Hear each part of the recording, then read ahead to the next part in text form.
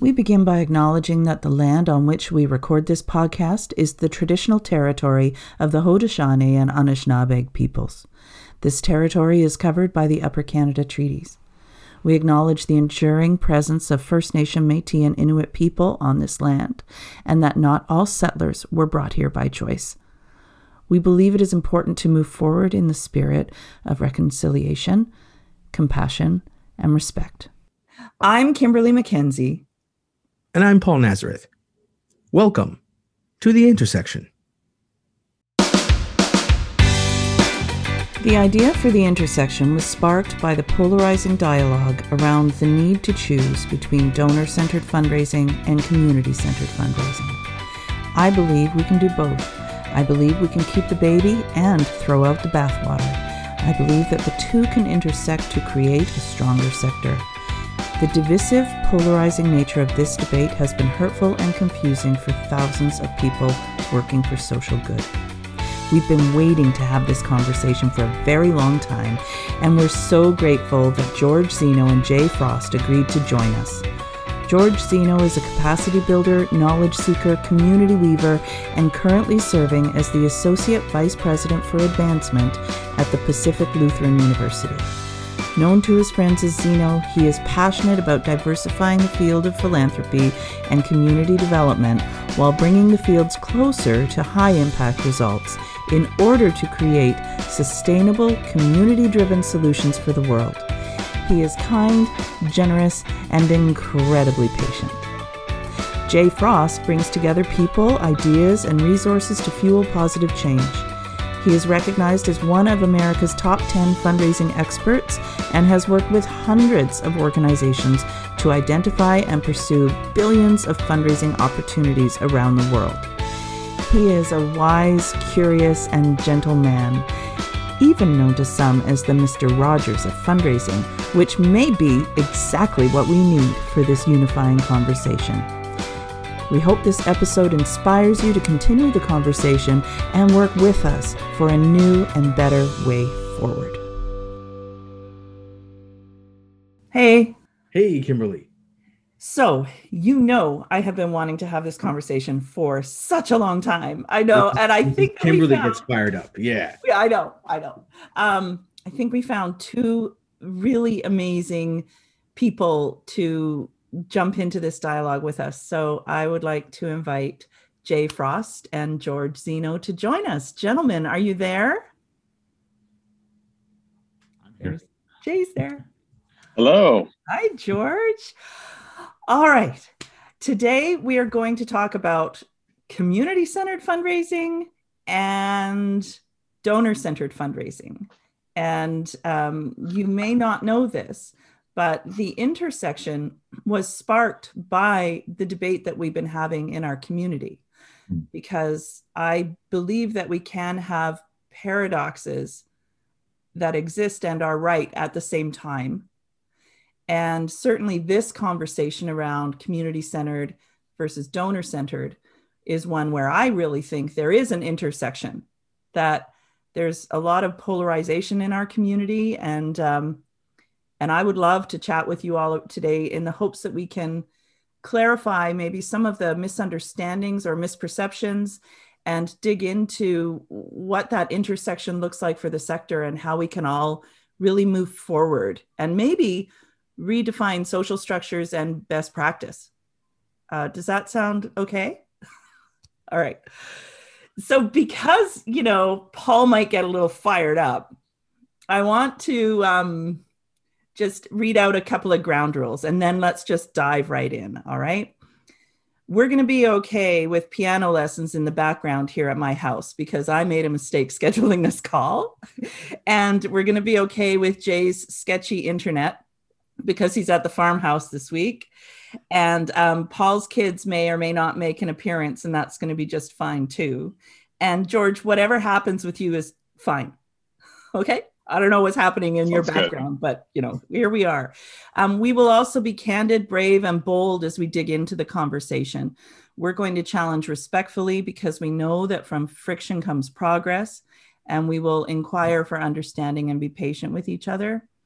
We acknowledge we're learning as we go, and we're all a work in progress. We're going to do the best we can, and we might mess it up. I guarantee you I will mess it up, but we're going to forgive ourselves and each other. And does that sound like an okay framework for you all to work within? Sounds great. All right. So we talked about the paradox between the two, and I think if we can find the right approach with good intent, we can serve our communities better. And this is a conversation that has become very polarizing. So I think it might just be good to open it up and hear from each of you around how do you define donor-centered fundraising, and how do you define community-centered fundraising? For listeners who maybe don't have the time, to dig in. Sounds great. I can start. Sure. Jay. Yeah, go ahead, George. That sounds great. So my name is, first let me say my name is George Zeno, and I use he, him pronouns. And for those who are listening only, I am African American. I'm wearing a white shirt with blue floral print all over it, wearing headphones, and I'm excited to be here. I say that donor-centered fundraising is about isolated power, and community-centered fundraising is about shared collective power, and that power is oriented to impact. And so when we center a donor and the donor's wishes and desires for impact, then we're isolating the scope of the view and the benefit, and who gets to direct what that agenda is and where those resources go. And the community-centered fundraising is really about the collective. It's about bringing stakeholders together around complex social problem, and understanding how we can all share the responsibility of understanding what is the agenda that needs to be solved, who's going to benefit from it, and those who benefit from it the most, how can they be part of the design factor and the access to those resources to implement and impact. That's different than the donor-centered fundraising model, which typically isolates the design factor to one organization, and perhaps even to the donor themselves. And so those who are impacted only on the receiving end. They're not in the exchange of ideals, the ideation of what needs to happen in an approach. I need to process that, and I've already spoken quite a bit, so I want to create space for Paul or Jay, who would like to jump in to your ideas around what community-centered and donor-centered fundraising are. Jay, did I see you? Do you have a comment before I jump in? Oh, I'm good to go. You jump in, Jay. Well, first of all, I feel like we could almost end the program here because George has defined this so well. In fact, I would argue much better than, and this is Jay Frost speaking. I'm going to record your introduction. So. Okay. So one of the things that really struck me about what you described, George, was drawing those, not just the differences, but their difference in impact for the people involved, both all the people that our organizations, I would like to think, serve, but also all the people involved with that work at every level, in every way. And I think there's been, over time, as people try to advance one philosophy, if you wish to call it that, over another, they have not only not articulated as well as you just did, but they've also often done that in a way that that fuels an argument that may not, in fact, be real. That I went back before we started today, and I was writing down, because that's the best way for me to internalize something, what they say on the mission statement of the CCF website. And then I went over to Penelope Burke's second edition of her book, where she crystallized that phrase. I don't think she invented it necessarily, but she crystallized it and wrote about it.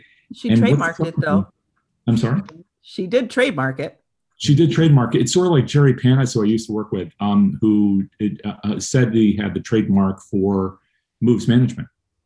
Oh, wow. So I never know the provenance of these things, but I do. But these people, I think all of them, all these people behind these two movements, if you wish to call them that, are pretty, as far as I can tell, extremely sincere in their effort to make sure that either the entire community is heard, many members of which have never been adequately heard, or in the, if you wish to call it that, the other camp of donor-centered philanthropy, where we finally listen to donors. And what's interesting as I went through that little process earlier today is that when Penelope Burke was talking about that, she said that it was a response to traditional fundraising.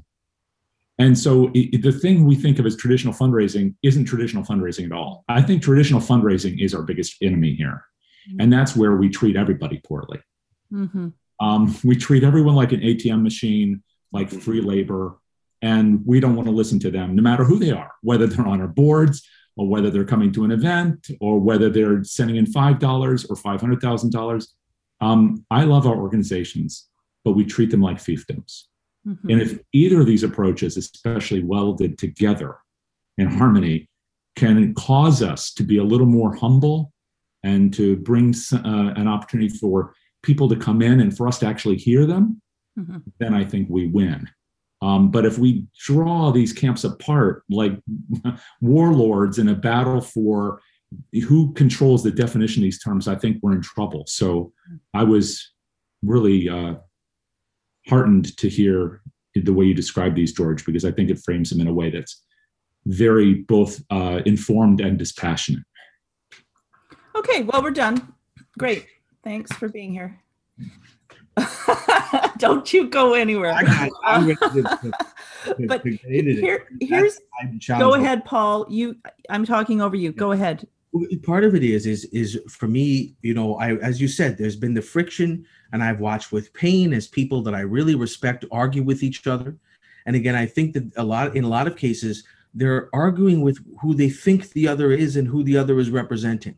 Right. And for me, one of the biggest tensions in this argument has been small grassroots charity in the nonprofit community and the advancement community and the major gift community.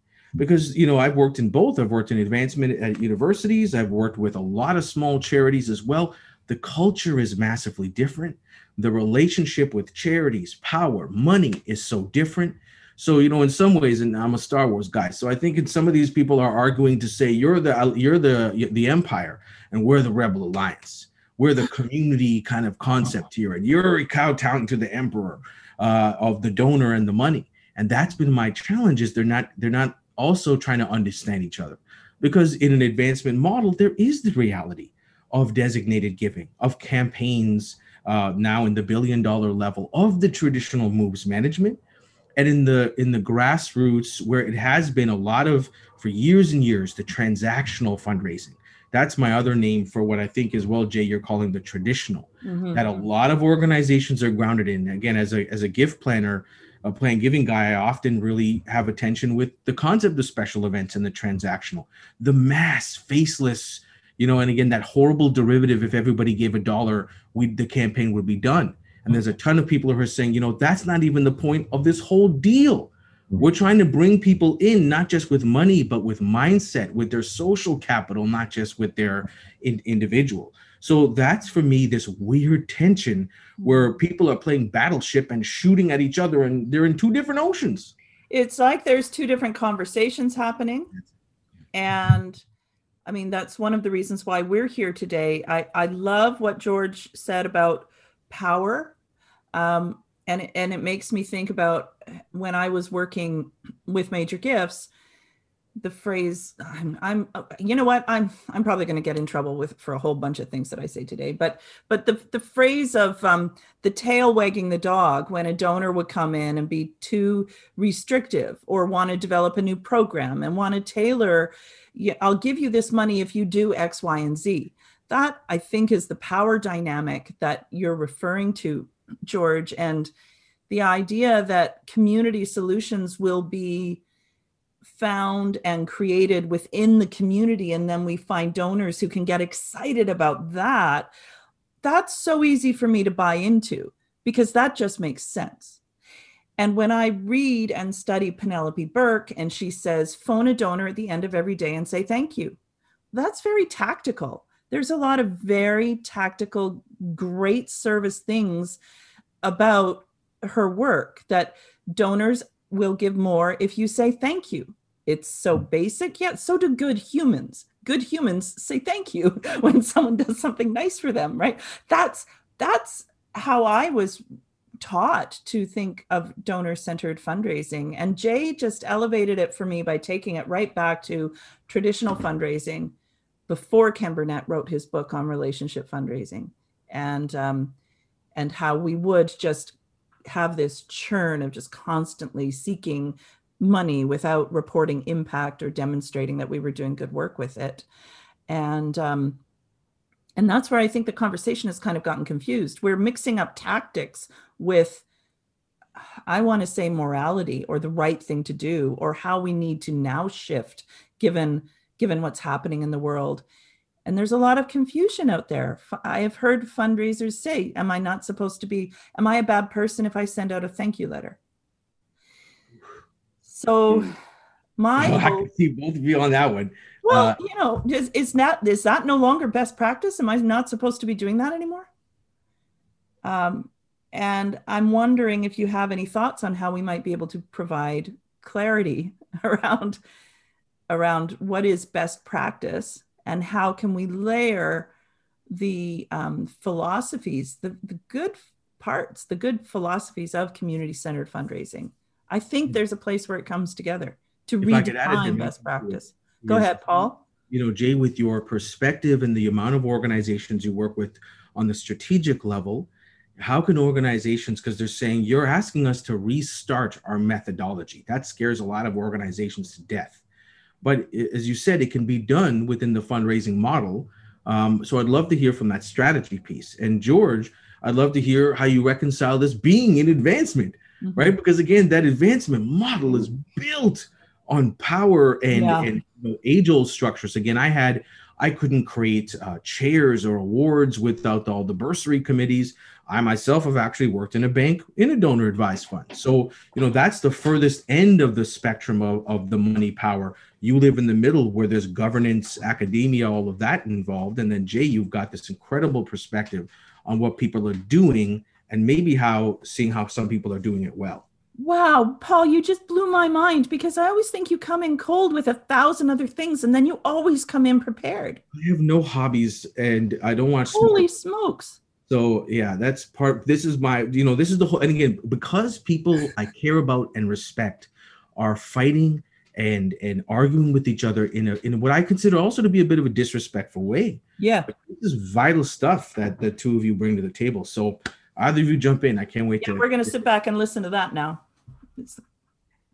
George, do you want to? Sure.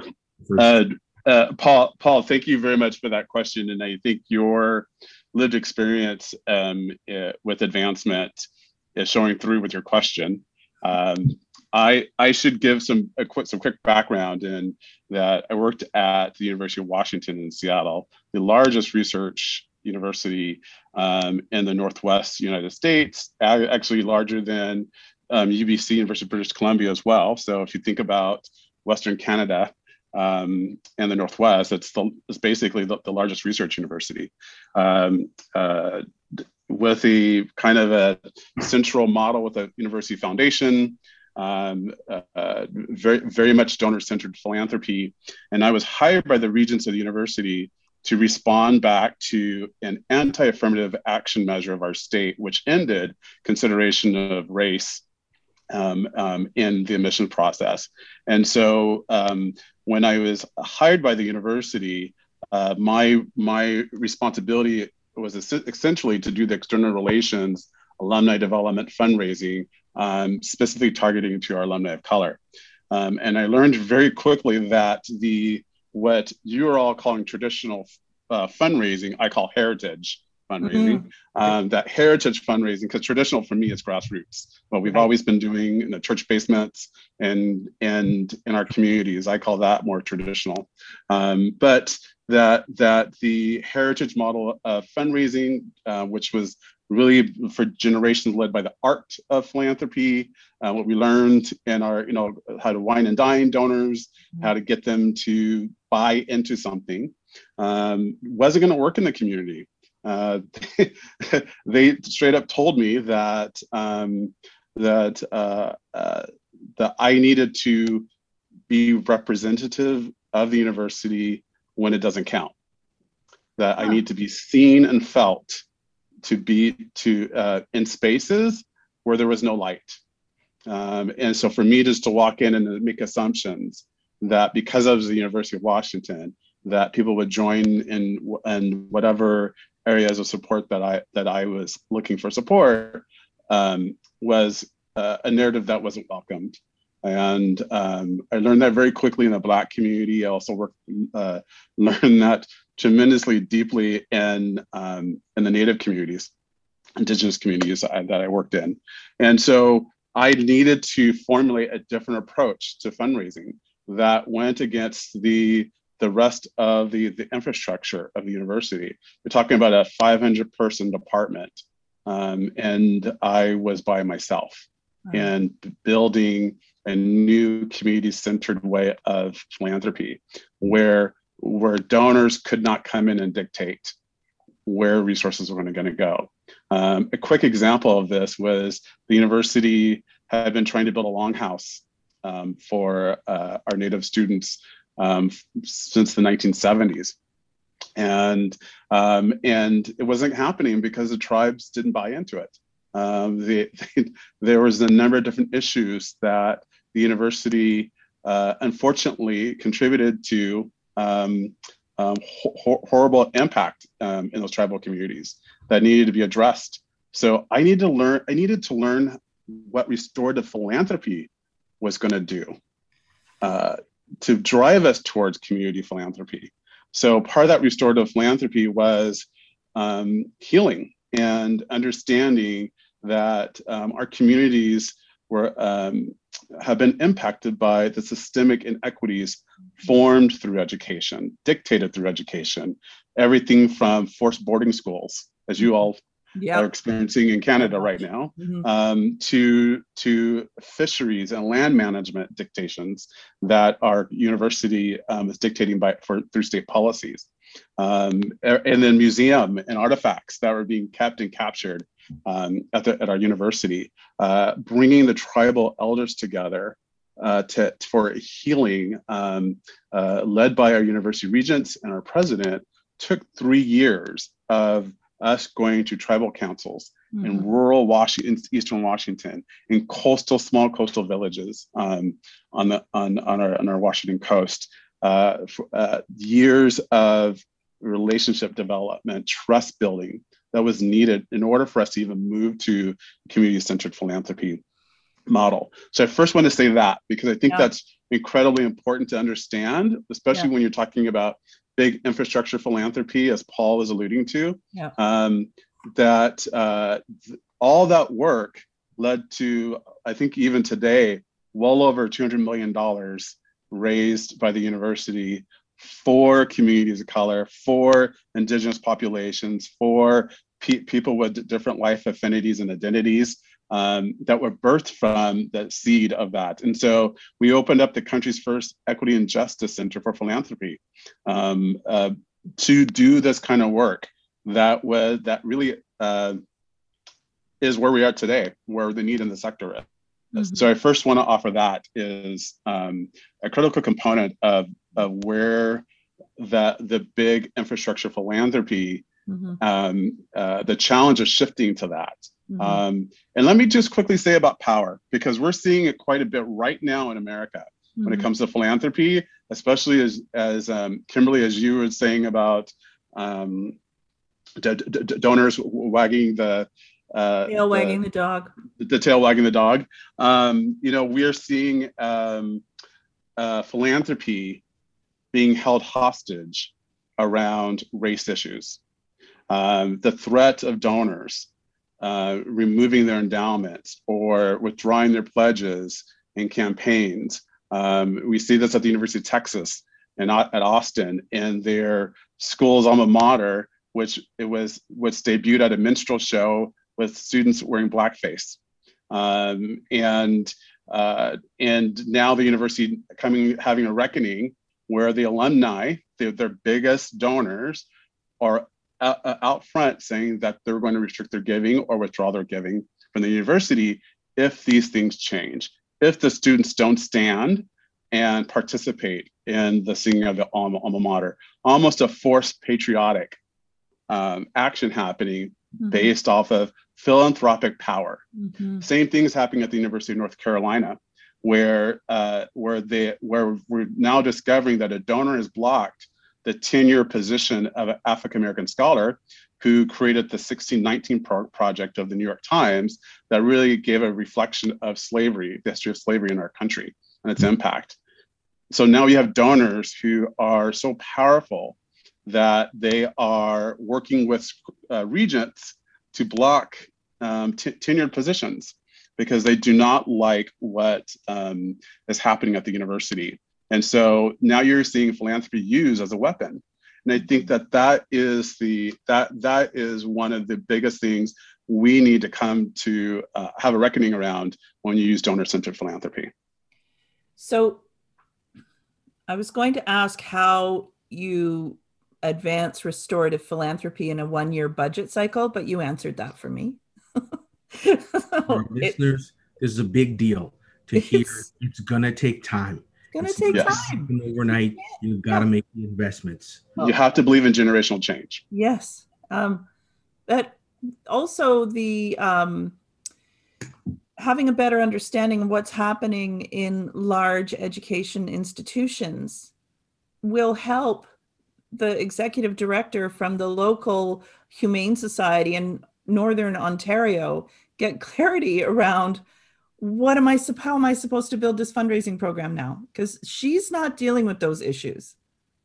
And while I can see the importance of being very vocal and having a strong alliance to support those advocating for social change in those situations, we still have a whole sector of confused people out there. Absolutely. So this is a Jay Frost superpower though too. Yeah, here's your moment, Jay. Clarity to confusion. Let me get my cape. I mean, again, I'm at a risk here of sounding too much in agreement, and I know that sometimes conflict can bring a little heat and light. But the one thing that really strikes me as you were talking, George, is that what you described in developing this environment for restorative philanthropy within the university. Well, there are several things that occurred to me, but one of them was you've got this massive institution, like you described it, University of Washington, biggest research educational institution in North America, at least, if not the world, with its fingers and history into many different things over time, and intentionally or not, some of that was very painful for certain communities. And so if you went out there as a, freshly minted development officer, I don't know what your life was like before you took on that role. And your idea was just walk in the room and say, hey, I'm from UW. And, so here I am, give me your money. Of course, that wouldn't work. But one thing that really struck me as you were telling that story was what you described is what any good development program would need to do. It wouldn't necessarily have those same problems with history. In fact, but there are other institutions like that. I'm thinking about, oh my gosh, bones in some collections, human bones around the country and different museums, and issues that have been at places like the Smithsonian. There's a whole history of this kind of stuff. But anyway, but the idea that you went into communities where there either was no relationship or a very difficult history, and you had to take 2 to 3 years to build that, it sounds like, in a sense, even though those dynamics were somewhat different and the history was different, that's exactly what we have to do every time we have to build relationships with a community we've completely ignored before. Mm-hmm. So while it's entirely different, it's so similar, at least in my experience, to what all development programs are. And in fact, what the University of Washington, I think to its credit, has done well within the development office. I wasn't even aware of some of this pretty awful history with the university before. But years ago, I went out to the university because I had a speaking engagement that they had me do out locally for development officers out there. And then I went and visited with the university. And the reason I went was because they were trying to find different ways of talking to international communities. So there were already people setting up, this was in the early days of Facebook communities. And there were people who had set up like a Husky, page in Hong Kong, for example, in different communities. Why were they doing that? Because the university hadn't figured out what to do with these people. Like many, even though a big place like that, they had entirely ignored all these communities that were the brand, but they'd never done anything for them. Conversely, you can look at a place like University of Toronto that made a decision, a very specific decision. I think it was 93, maybe it was 95, that they were going to build a program out for Hong Kong, and they built a 10-year arc. It's much like what you described. So first of all, you got all these parents who never were treated right. I mean, it wasn't like the terrible history you described at the University of Washington, but parents who were ignored, students who, when they graduated, went back, were completely ignored, all this stuff. So they decided, well, we're going to build a whole program around them. And then they raised tens, if not hundreds of millions of dollars because they just decided, you know what, it's about time we stop ignoring these people and built a program around them and their needs. Mm-hmm. So it was a donor-centric approach to a community that had always been ignored. Yeah. So as you talk about this, that's what strikes me. And then I just have to say one more thing about this. There's no rush, guys. Yeah. There's no rush. Well. Although I'll just mention that was my advancement shop, the University of Toronto. Oh, okay. And my alma mater. And again, part of this is the challenge, though, is the machine doesn't stop on the front end while you're trying to do this on the back end. Yeah. We're trying to plant trees on one side while you're deforesting on the other. Right. And absolutely. Hong Kong is a perfect example, partially because it's 93. They saw 97 coming and said, here's a very lucrative advancement opportunity. That's Let's right. plant the seeds now. So that's the challenge. It wasn't necessarily them being enlightened to seeing the piece to say we need to get out in front of it. So that was the other challenge, because what are they doing with indigenous populations specifically? Canada's very large, diverse community there. Next to nothing. And in fact, as time went on, with a lot of the Asian diaspora, it became an extractive relationship. Wow, Paul, you're throwing U of T under the bus?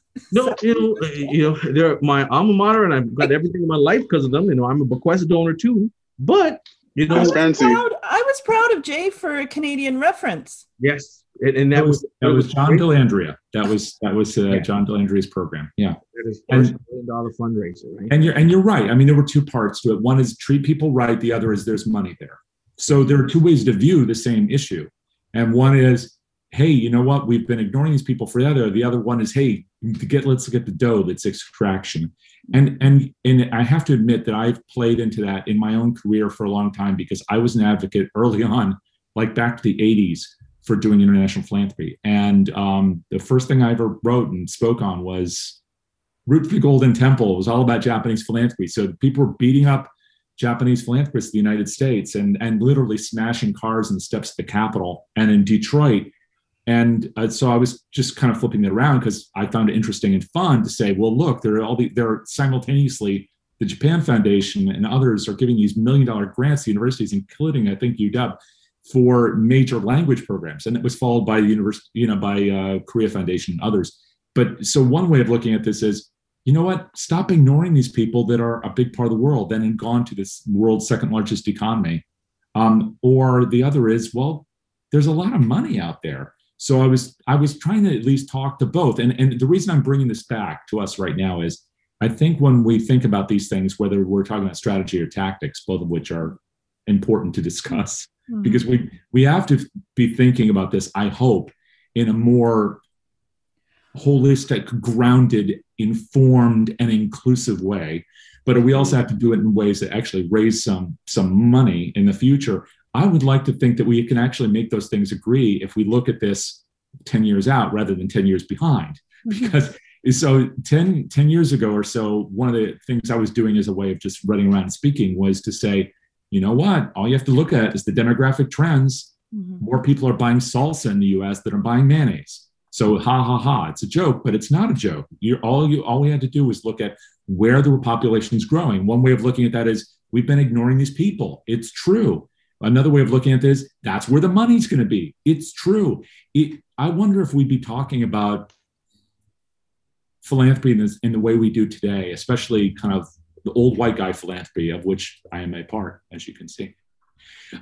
If we had just started looking at the future earlier, instead of always thinking about the boards and what they looked like 10 years ago. I really believe that we ought to find a way to talk to the communities that we serve and have those people serving on our boards, because it's the right thing to do. But I also think it's the smart thing to do, because the money is not going to be in the same hands tomorrow that it is today. And I don't even know how much help it's going to need to transfer there. I would like to think we play a role in making it more inclusive and equitable, but the reality is it's going to change whether we like it or not. So we're on the right side of that change. And if there's a way we can contribute to fundraising and nonprofits being a part of that evolutionary but very, very glacial process, then all the better. George? Yeah, I completely agree with Jay there. I think that's that the way we formulate philanthropy, I think, has to change. Part of that is understanding how to define impact beyond self. And I think that's the hardest part right now, is when you have if you look at your Humane Society example, if you think that you're going to meet your mission by yourself, then you're fooling yourself. And so the goal, so part of the community, one of the beautiful principles of community-centered fundraising is recognize that you don't walk alone, that you don't have to carry the weight all by yourself. But when you isolate your impact just to what you're measuring, then you're carrying the full weight yourself. So if you use your Humane Society as an example, you might think about, the goal is to perhaps have animals adopted in loving homes. And that might be your impact that you're measuring. If you're measuring just to that, then you've isolated your impact. Now you think about what more could that impact look like? And then that's going to require us to actually reformulate how we look at the impact. It's going to require us to take our bias lens off of our work and understanding through an ecosystem view or environmental view about what more can that happen. So what does that mean to have an animal in a house? What more will that animal do for family cohesion, for me to learn social emotional learning skills as a child when I have a dog or a pet, responsibilities? All those things are now critical components of life development. Yeah. So how do you tie those things around? We talk about social determinants of health when we think about health equity. All those are measurable towards life expectancy. Having a pet increases your life expectancy. And those are things we can think about tying together. Now we have a better understanding. Who can I partner with? Should I be partnering with my local hospital? Well, the partnership that I'd like to highlight is one from years back in the UK, where an animal protection agency partnered with a child protection agency. And the partnership was based on the fact that if you are harming an animal, you're very likely harming a child. And so they were cross-training to watch for those things and to work together for the betterment of society as a whole. And Jay, I'm a big John Delandria fan, because I started during the kind of end of his tenure, and it's such a fascinating, enlightened leader. He used to give these General Patton type talks about taking your summer vacation as a fundraiser.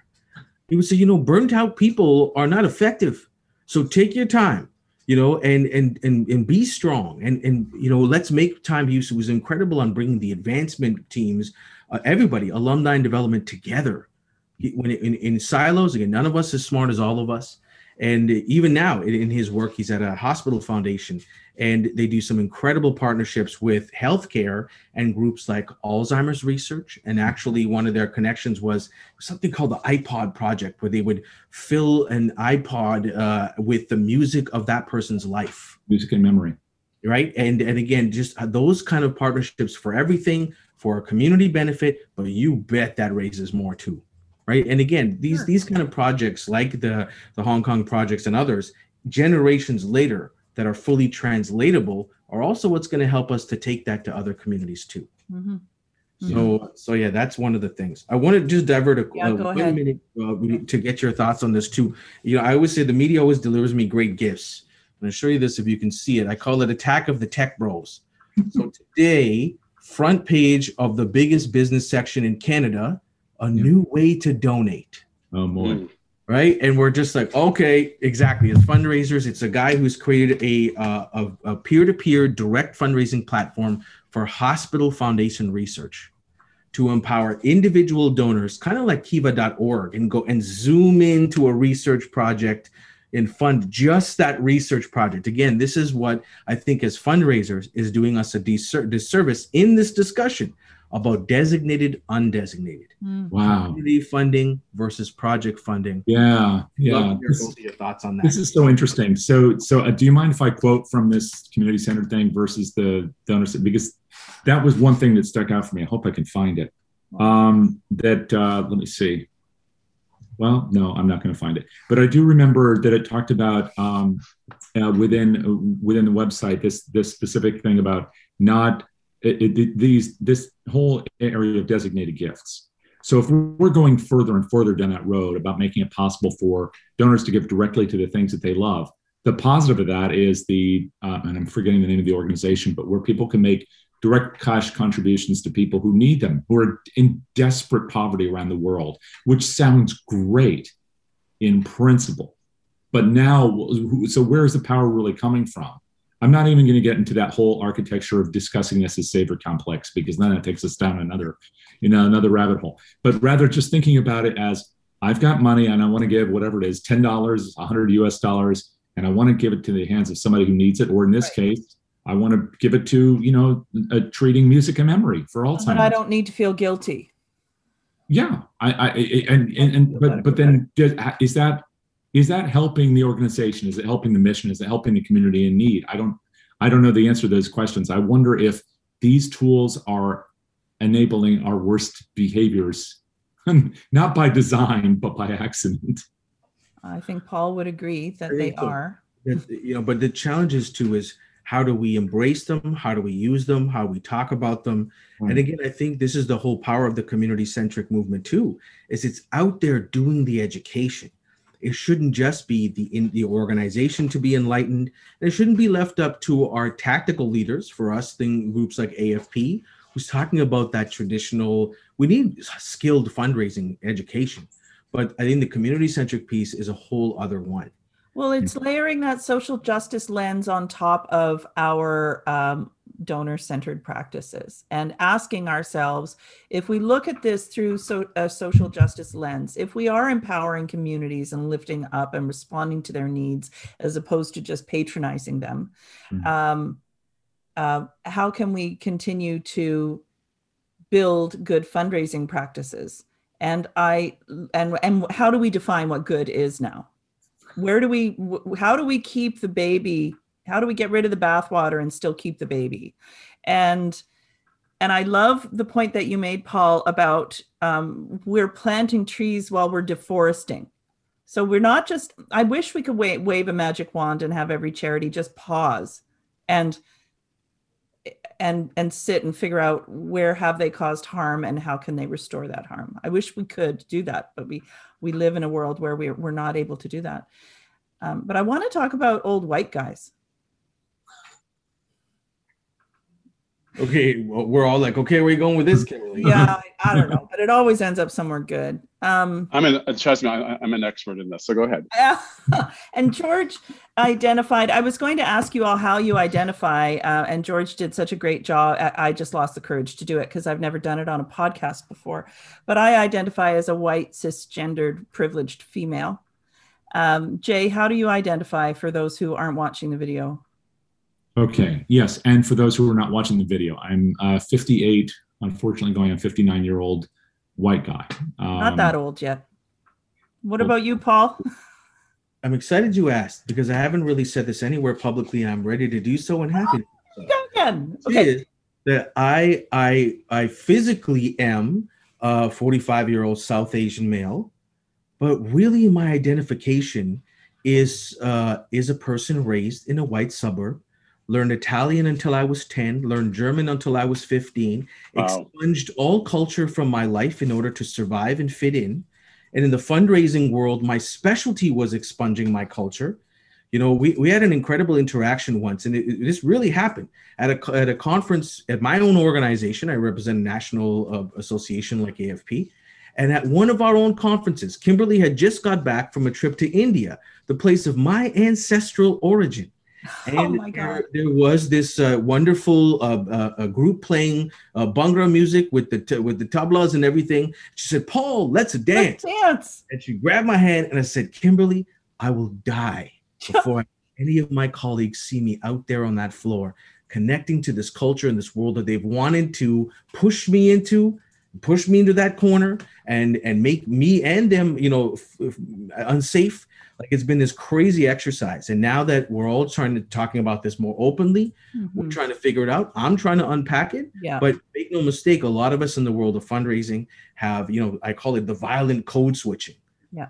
Where so many of us of all backgrounds, because again, a lot of white communities of LGBT background, et cetera, do this as well to fit into the fundraiser or advancement model, right? So that is something that a lot of us struggle with as well. That is an element of this. That's why I love the question about how do you identify? Yeah. Because we cannot make assumptions based on color of skin or neighborhoods that people live in. Not all African American. Sorry? Call out culture is doing a heck right. of a lot of that right now. And that's also one of the challenges of when we talk about diversity and who's being represented. So here's where I want to go with the old white guy thing, is that I have worked with many white, wealthy men in my career, and most of them are actually really good people who want to do good.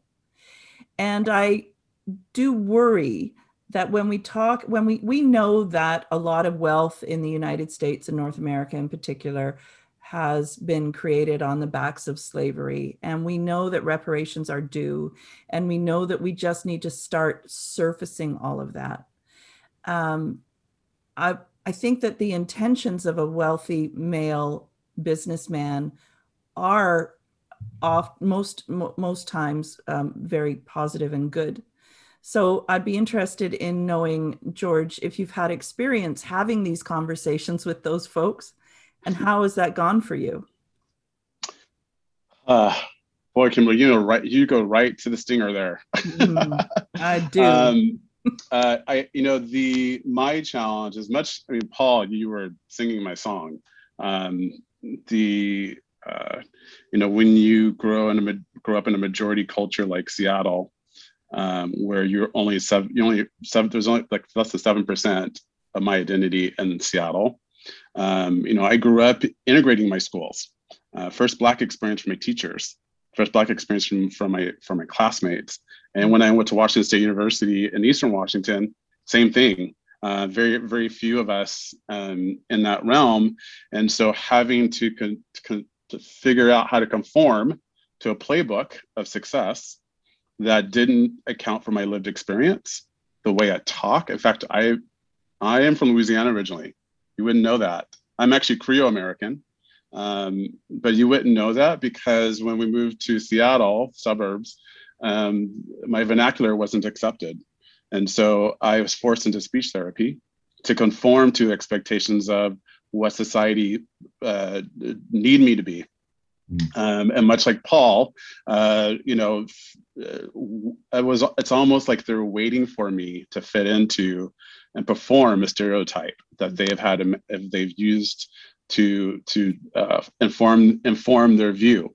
And so imagine that coming into a world of fundraising, when in my association, my professional association, which is CASE, Council for Advancement and Support of Education, which is where all universities belong to in their fundraising body, our CASE district is from Saskatchewan to BC, Alaska, Idaho, Oregon, Washington, Montana. Being the only African American at any university, in those, or African descent, any of those universities. So walking into conferences where there are 500, 600 people and I'm the only one, that's a lot of weight. Yeah. So when who's asked to chair the diversity committee? Yeah. I am. Carrying those weights, who's asked to solve everyone else's philanthropic problems around white supremacy? I am. As if they don't have experiences themselves. And so just being in a profession that's isolating is critical, but it also depends on, the management structure in front of me. Are they going to empower me to speak truth to power? Are they going to allow me to say, this is not right in this environment? Mm-hmm. I called out one employer, but this incident has happened in other employment situations where my presence was not naturally accepted to be an advancement officer. My presence was to be an assumed employee of an establishment at an event, such as being a waiter or being valet. That's happened to me over and over again. Even if I'm wearing the university's colors with the name tag, the expectation of my presence is of service, and service to particularly white men. Actually, we rarely have ever had a white woman make that assumption of me, but that's what issues of it. And the other side of the thing is, because my voice doesn't present non-white, there's a lot of assumptions on the telephone. And so I've had some very racist incidents with donors who've made assumptions of my identity that I have to carry myself and figure out, how do I navigate this? How do I navigate my values and my self-worth in this situation? And then let me also add to that, people can get comfortable with the presence of diversity around them to the point where it's numbing to understand what it means to have that person next to you. I am a college graduate. I own my own home. I make enough money that I can help my extended family when it's needed. I hold a lottery ticket in life that others don't, that look like me. Mm-hmm. If 1 out of 3 African-American men in this country will have some kind of interaction with the justice system, that leaves just 2 of us. So imagine all that I have, all that I work for, that could be snatched at any moment because someone doesn't like how I responded, or I'm not living up to the expectations that are much higher than others. That's all in my head. That's all I have to navigate every day. That requires us to continuously overperform to meet expectations that we've been conditioned towards. And those are challenging for our sector in a number of different ways, not just donors. I think management is an issue of that. None of them are scared to hire diversity because they don't know how to manage diversity. There's a lot of assumptions being made about who we are and what we offer. But let me tell you this, my lived experience will accelerate a mission, because what you all use for your imagination, my lived experiences brings real, tangible assets to those nuances that you don't understand, that you can't translate, that no theory that you put in front of people could be activated. Because my lived experiences brings me to the proximity of those challenges that need to be addressed. The question is, do you value my social capital? Mm-hmm. Do you value my culture capital that I bring? Or are you going to dismiss me as just an employee or just someone on the other side of a philanthropic engagement? Those are all the things that I wrestle with when you ask a question like that. Thank you for sharing. Yeah, thank you. Why do you keep doing it? It's just so heavy. That's a lot of work. Why do you keep showing up for this? I'm at an amazing university called Pacific Lutheran University. It's in Tacoma, just south of Seattle. And what drew me to this university is a mission that is about a civic purpose, about something greater than self. The mission is explicit around leading with inquiry, service, leadership, and care for people, communities, and this earth. There's a center of vocation at this university that is focused on students understanding what it means to have vocation in life. That is how I live my life. I have left job after job when my values are crossed because I will not be a product of something that I am not co-designing, that does not center the community. Mm-hmm. Because when you don't center the community's voice, then you need to be challenged with what are you replicating that has already caused the inequities that are in our society. Mm-hmm. I mean, we are at this point now where accountability means a lot. Mm-hmm. And accountability is to those furthest from justice. That's where we're at in life. And I am so happy that I work at a university that respects that leads that, to the point where we are attempting to become the first university in the country to move away from the traditional campaign model to a collective impact model that is fully community-centric, philanthropy oriented. You just introduced a whole other topic. So, although I would say, Jay, I've heard you talk about fundraisers need to step up and assert their power as opposed to just the capital raisers, talking about co-designing from a strategic perspective before. Mm-hmm. That's the beautiful power of philanthropy. I know you were throwing it to Jay. I just want to make sure that we hear George and the point that he made about the community-centered fundraising and embracing the principles there are a way for us to stop perpetuating harm in our communities. And that it's not a choice between, I don't see it as a choice between the tactics of donor-centered fundraising. I'm sure you've written a lot of thank you letters, George.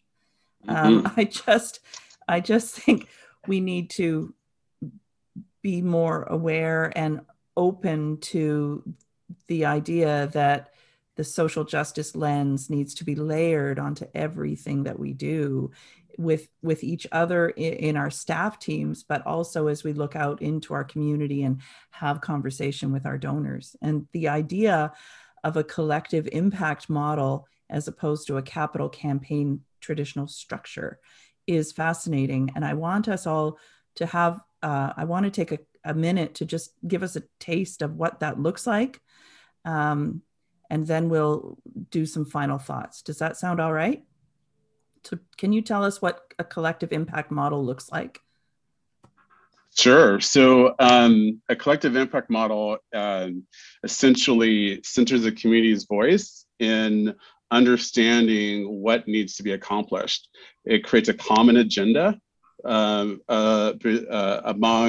stakeholders in the community. So at the university, at our university, we're going to come up with, just like you would do in a traditional campaign, come up with our wish list. What are the things that we need to accomplish our mission? Of course, that might look like faculty, scholarships, facilities, and things like that. Mm-hmm. The question, though, is what's the civic purpose behind those? So looking at it from a lens of not from the lens of what does our university need for ourselves, but what will our community gain when these things are accomplished? Mm-hmm. That drives how we formulate our agenda. Then we look at the market. What is our governor saying that our governor Jay Inslee is going to invest in our state to advance our citizenship? And so we'll take that into consideration. We'll hold community conversations around what their needs are in regards to everything from health and well-being to economic development and all those things that are critical in our community and our region. We'll look at secondary data. The information has already been produced and understand how to take those things in. And then what we do is find partners that will help formulate a shared agenda with us that we then can better understand how we can make achievement. So common agenda is one of those segments. Shared learning and measurement, understanding that our impact needs to be measured to something higher than self. So, and that should be reflective measurements that are culturally appropriate, not just to some standard or practice that we're dictating by our academic academies or by other measurements that are not actually pertaining to the people that are being impacted, and understanding what progress means defined from those communities. Then we're going to look at, as a partnering group, how do we lean into each other's greatest strengths? Because there are certain things that our university can do that maybe a nonprofit in our partnership can't. Mm-hmm. So we can lean into those areas. Well, perhaps a funder is part of our collective, mm-hmm. and they get to lean in to their strengths to help advance this grouping, this partnership. Then we're going to talk about continuous engagement and communicating, being transparent, checking in, holding town halls about accountability. Are we creating harm in what we do? And then there's a backbone organization component to this, which means that we have certain assets and privilege that other partners may not have. So will we lead the philanthropic investments that are needed for this partnership? Perhaps so. Will we do the measuring because we have that capability? Perhaps so. And so that's what a collective impact model can do. A quick example of that would be our dean of science might say, I need a new building. And that's great that we have all these innovative labs and things like that and so on. We could have a capital campaign around that. That would mean we're isolating resources to our university. Mm-hmm. That dean is then dictating how those resources are used for the benefit of students in their research and faculty research. And it kind of stops from there. I mean, you can do some imagination around long-term impact or what research can do. Or what you can do is say, great, dean of science, that's your need. Well, you know what we heard from community? That there's not an exploratorium for children in our community, in our region. Let's think about combining those two together. Mm-hmm. So then the first floor, there's this amazing science or STEM exploratorium mm-hmm. for children in our region to come learn. Perhaps there's classrooms, labs for local school districts that don't have labs to perform with. Mm-hmm. That is what a collective can do. That allows us to better understand that there's a civic purpose for what we're doing that is greater than self. Mm-hmm. Where does the traditional feasibility study fit into that? Well, that comes in from the very beginning, and I think that's actually the joy of this, is that when we do something like a collective, everybody gets invited at once. There is no blind testing of donors. We're straight up front with the saying, hey, Gates Foundation, we're interested in exploring this with our community. We want you to come along on this journey with us. Yeah, so inviting them at the very beginning. Oh, that's so exciting. Of concept and design. And then the great thing about this, and this kind of goes back to Kimberly, what you were talking about earlier about how do we make sure that we're not creating harm, is that we're going to lead with the equity design theory, mm-hmm. understanding that those who will benefit need to be part of the initial conversation, the ideation. So we're not using our supreme power of ideation on others. And so we're going to bring that in together. We're going to ideate. We're going to define the challenge together. that's going to be answered, and then we're going to test it out. And then we're going to go back and say, was there harm in what we just tested? And then we're going to come back and measure what our success looks like to end failures and take that information back to the beginning of our design concept to iterate and improve for the next cohort coming in, or for the next iteration of a project that needs to be advanced. Wow. Are you from the future? Yeah. If someone had told me that this exists in an advancement model within a modern university, I would have said you're crazy. It's really exciting, very hopeful to hear about this kind of methodology and thinking and action, because I really thought stuff like that is still years away, because this is a completely 100-year-old, 200-year-old academic model in our continent.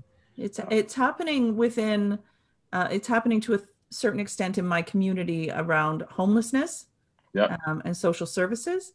But the fact that it's in an academic institution is really mind-blowing. Jay, you were grassroots. Yeah. Right? Yeah. Jay, you were taking notes there. Yeah. Yeah. I mean, there's too much to unpack, because we could spend 2 more hours talking about that. On the one hand, again, it strikes me as kind of like the earlier part of our conversation, which is that if any entity is going to do something, then it should first check itself and say, not only does this do harm or not, because we should have a Hippocratic oath for fundraising and all the work we do, but also, even though we clearly have not in the past, but I'm putting that aside. But then we also should be checking ourselves, because we don't always know what's best. As you said, ideation is the question here. Where's the genesis of any idea? I'm a believer in the idea that there are no original ideas. In fact, that all ideas come from someplace else, just like all people come from someplace else and have the roots, and we're all tied together thousands and thousands of years ago from one place. And that's a discussion for another time. But the thing that strikes me about the last part of what you said, George, is that if the in this particular example is the dean, in that person's infinite wisdom, says, this is what I need a building to do X, versus the community sees the need for an exploratorium. And I know you're just using one example. What I liked about that example is, okay, let's do something that brings us all together. So one floor does this, the other floor does that. But I can easily imagine a scenario in which, if it's a school of public health and you have people who've been working on, for example, the roots of certain diseases, and trying to project out where do we think the next diseases will arise, that no matter how we characterize that, it's not going to be very sexy for most people in the community who are trying to figure out how to eat tomorrow. And so on the one hand, I get very excited when I hear what you just described as a model for development, putting aside the tactical elements for a moment. But as I think more about it, I start to wonder,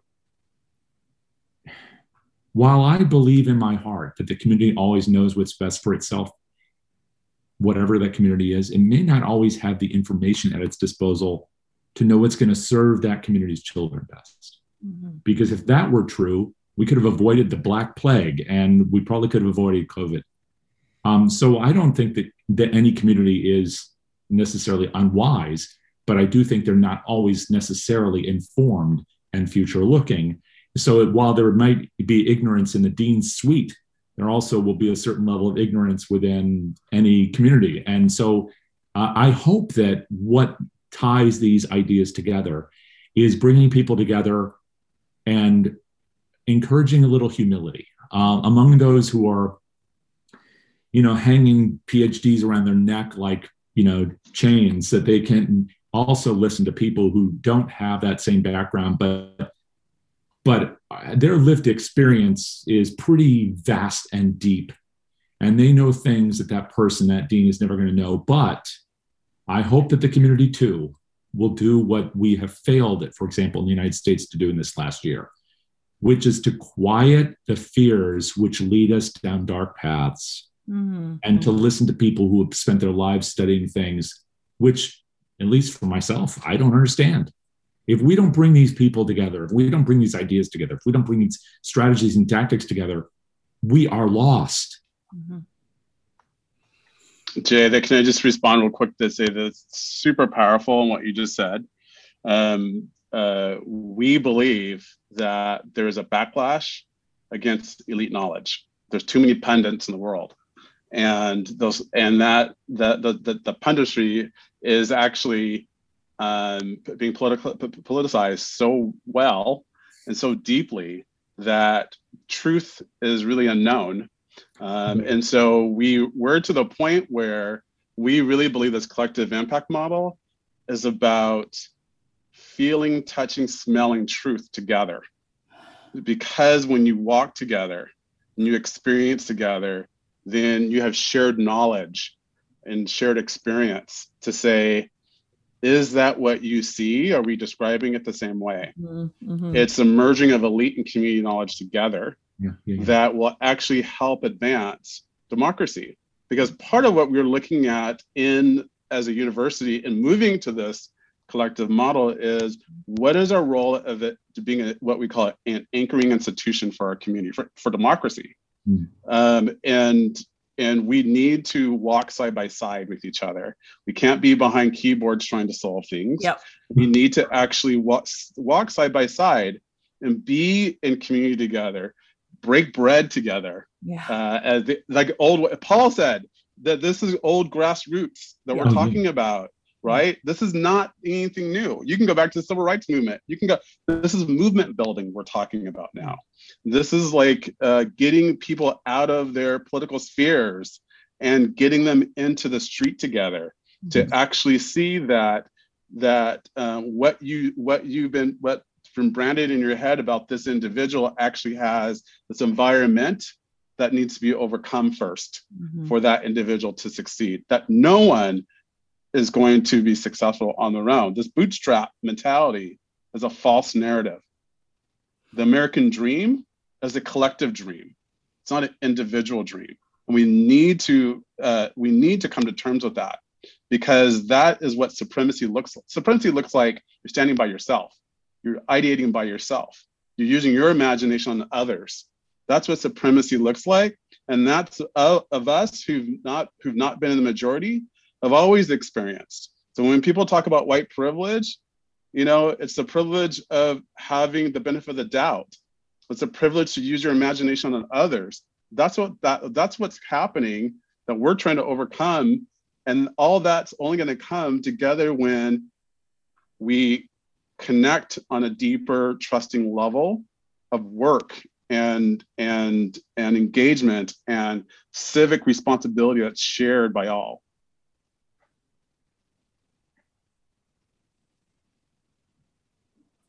There's a good place to end up at. Whew. I think our listeners are going to have a lot of thinking to do, but both of you given everybody a lot of great perspective on this.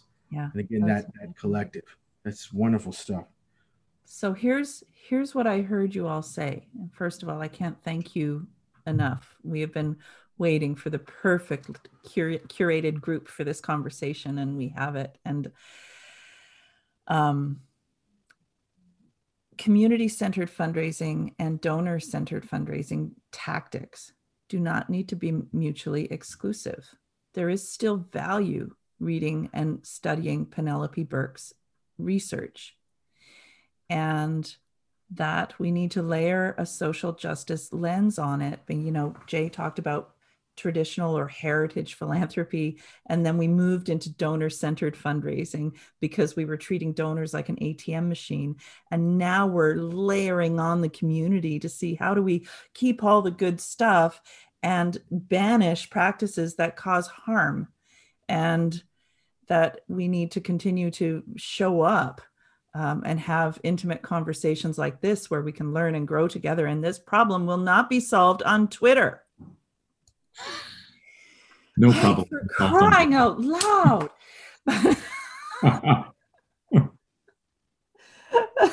I'm just so grateful to you all for what I hope will be the beginning of a conversation. And my heart is just swollen in gratitude. It really, I just can't thank you enough.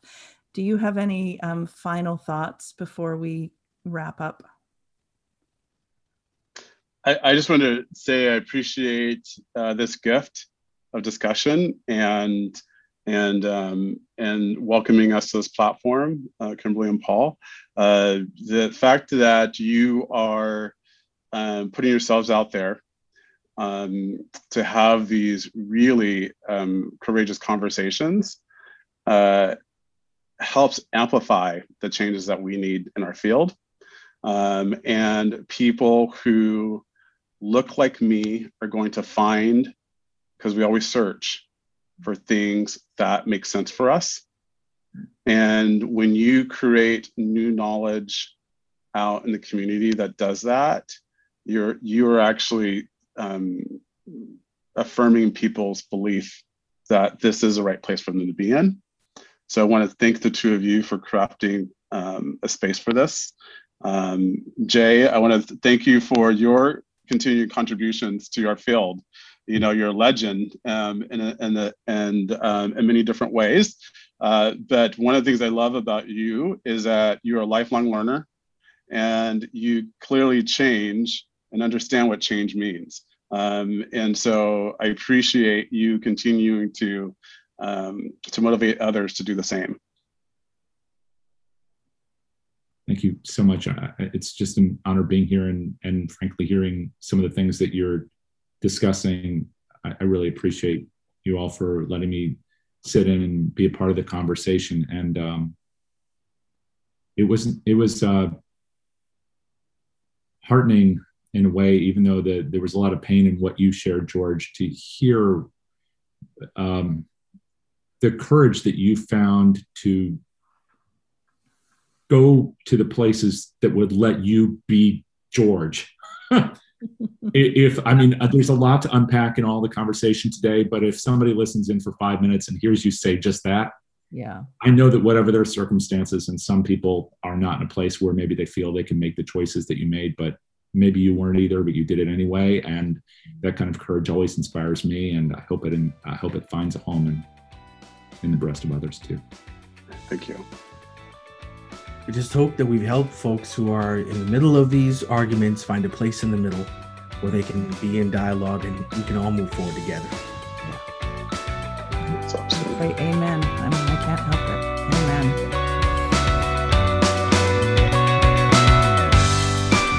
Amen. Now is the time for our sector to come together and really dig into how we build unity, have collective impact, advance restorative philanthropy, and try to repair decades of harm. We can do that work with our donors and still provide them with excellent service. Thank you so much to Jay and Zeno for digging in, showing up, opening their hearts, being vulnerable, taking risks, and having this conversation with us. Our hope is that this is just the start, and that the discussion continues to happen in multiple venues and with many, many people. We look forward to continuing the conversation with you, so be sure to join the Intersection community and subscribe, review, and share this podcast. See you next time.